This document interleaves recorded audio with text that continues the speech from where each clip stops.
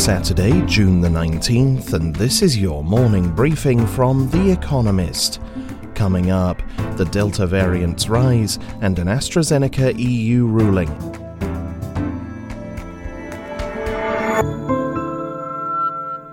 First, the week in brief.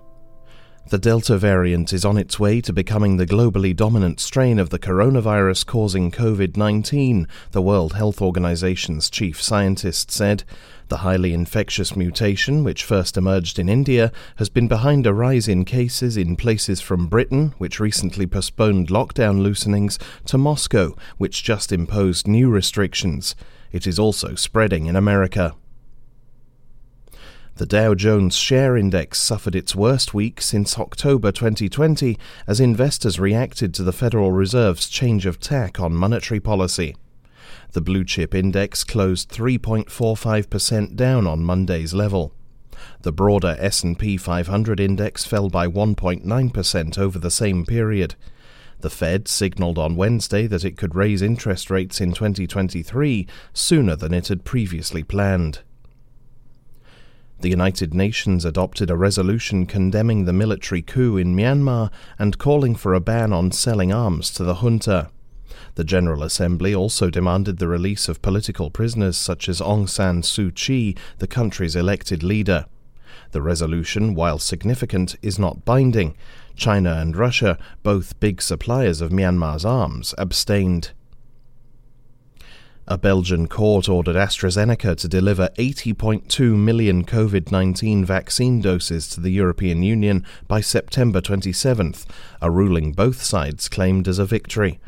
The Anglo-Swedish drug firm originally committed to supply 300 million doses by July, but lowered that to 100 million after production hold-ups, angering the EU. The company expects to deliver over 80 million doses by the end of June. 8 of the 10 banks barred from selling EU bonds this week will be allowed to participate in future rounds. The bloc plans to issue up to €800 billion in debt over the next 5 years to fund member states' COVID-19 recovery. The 10 banks were excluded for previous breaches of antitrust rules. With barely a month left before the Olympic Games in Tokyo, Japanese medical experts published a report saying that not allowing spectators would be the, quote, least risky option. Foreign visitors are barred, but the government remains keen that Japanese fans attend. The International Olympic Committee and the governments of Japan and Tokyo will meet to decide the matter on Monday. Aliou Koussaïa, a Liberian former rebel commander nicknamed Bluff Boy, was found guilty of war crimes by a Swiss court. The conviction was a first twice over, both the first war crimes charges heard by a Swiss civilian court and the first war crimes conviction relating to Liberia's 2 civil wars, though Charles Taylor, Liberia's former president, was convicted of crimes committed in neighbouring Sierra Leone. And word of the week. Jackpot, verb, to use malware to manipulate ATMs into spitting out lots of cash. In 2018, criminals got away with $13.5 million from India's Cosmos Bank through 15,000 cash machine withdrawals in just 2 hours. And now, here's today's agenda. Juneteenth, America's racial reckoning. After most of the Civil War's fighting was over, and more than 2 years after a presidential decree had formally liberated them, slaves living in Galveston, Texas were still not free. It was not until Union soldiers occupied the port town on this day in 1865 that their emancipation was finally proclaimed in front of slaves and owners there. Commemorations beginning in Texas spread until Juneteenth, from June and 19th, became an unofficial national commemoration of the day Black Americans' bondage ended. On Thursday, President Joe Biden signed legislation making Juneteenth a federal holiday, declaring it one of the greatest honors he will have as president. His recognition comes amid a fierce debate over how to reckon with racial injustice. The murder of George Floyd last year sparked the biggest civil rights protests in American history. In response, Republican state legislatures have been passing laws restricting how teachers in public institutions can discuss race. 14 Republicans voted against the Juneteenth holiday. Legally kidnapped, involuntary commitment in 19th century America. Elizabeth Packard lived a fairly unremarkable existence for most of her life. Born in 1816, she became a pastor's wife in Illinois, but her unusually outspoken and liberal views on politics and religion eventually became too much for her husband. In 1860, he decided to confine her to a mental institution where she would languish for 3 years.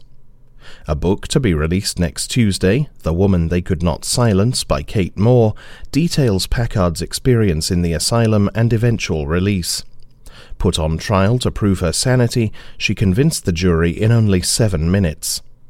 She went on to fight for women's causes and those wrongfully accused of insanity, impressing the First Lady into arranging a meeting with President Ulysses Grant. She championed a law requiring a jury trial before involuntary commitment that passed the Illinois legislature in 1869. Her lifelong efforts ensured that it would become much harder to do to others what had been done to her. Tarred, doctoring baseballs. On Monday, Major League Baseball begins a crackdown in its biggest cheating ruckus since the steroid scandals of the early 2000s. This one involves pitchers applying an unknown sticky substance to baseballs to increase spin, making them harder to hit. It has sent batting averages to a near-record low. Now, umpires will inspect pitchers' gloves, hats and hands during games if they suspect cheating. 10-game suspensions await rule breakers. Pitchers have long risked expulsion from a game by using banned substances such as sunscreen and pine tar, but recent innovations like Spider Tack, an adhesive for weightlifters, have a much greater effect, hence the crackdown. Pitchers are crying foul over the abrupt enforcement, saying it will lead to injury and that the league has failed to develop a ball that is easier to grip. Last week, Tyler Glasnow of the Tampa Bay Rays quit, quote, foreign substances cold turkey and tore a ligament from squeezing the ball harder. I have to change everything, he says. Classical medicine, Mozart versus epilepsy. More than 50 million people suffer from epilepsy. Although it is usually manageable, many need lifelong treatment. The newest therapy, identified in the European Journal of Neurology, is 240 years old. Listening to Mozart's piano sonata K448 was shown in 1993 to temporarily improve spatial temporal skills, leading to a now ridiculed craze for playing Mozart to babies. Subsequent studies have had mixed results replicating the original. Now it shows promise in treating epilepsy. When it was played for 18 epileptic people, electrodes in their brains recorded a 32% decrease in epileptiform discharges, spikes in brain electricity that characterize epilepsy. For comparison, participants also heard a composition of a similar style and period, Haydn's Surprise Symphony. This caused a 45% increase in electrical discharges overall, despite reducing them in women. The authors suggest that different musical features, including decreasing tempos, the presence of certain frequencies and volume dynamics, affect the sexes differently. But they are hopeful that their work presages new and enjoyable therapies. Saturday Profile, Ketanji Brown Jackson. America's next Supreme Court justice looks unusually foreordained. President Joe Biden has named no names, but he has pledged to put the first black woman on the court. Ketanji Brown Jackson is widely thought to be his top pick. A district court judge in the District of Columbia since 2013, she was on June 14th confirmed by the Senate to the Court of Appeals for the D.C. Circuit. That is a frequent stepping stone to the top. 3 of 9 current Supreme Court justices served there. Ms. Jackson, 50, earned 2 degrees from Harvard before entering private practice. She then served as a public defender, representing poor defendants before the appeals court on which she will now sit. In 2010, she became vice chair of the Sentencing Commission, where she revised harsh penalties for crack cocaine offenses which disproportionately affect black Americans. This was not an abstract injustice. As a teen, her uncle was imprisoned for life for a minor drug crime. He was granted clemency 30 years later. 2 years ago, her rejection of Don McGahn's claim that, as chief counsel to then-President Donald Trump, he could be directed not to testify before Congress, raised her profile. "Presidents are not kings," she wrote, and do not have subjects bound by loyalty or blood whose destiny they are entitled to control. In line with Ms. Jackson's ruling, Mr. McGahn testified before the House Judiciary Committee earlier this month as to whether Mr. Trump may have obstructed Robert Mueller's Russia probe. Will there be a vacancy on the court? The retirement of Stephen Breyer, an 82-year-old progressive justice, may be hastened by Mitch McConnell. The Senate Minority Leader has threatened to block any Biden nominee should Democrats lose their majority.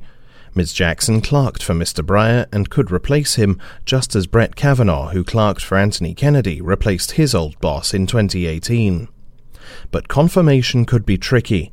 8 years ago, the Senate confirmed her to the district court unanimously, but times have changed. Just 3 Republicans approved her recent promotion, but even so slim a margin would be enough, should she be nominated. Finally, here's the quote of the day from Thomas Watson, who died on this day in 1956. "If you want to succeed, double your failure rate." That's it from the Economist Morning Briefing, available every weekday and on Saturdays. You can hear interviews and analysis from our journalists, including our current affairs podcast, The Intelligence, by searching for The Economist on your podcast app or asking your smart speaker to play the latest Economist radio podcast. And as a subscriber, you have access to each week's full edition in audio. Just download the Economist app on your mobile device to start listening.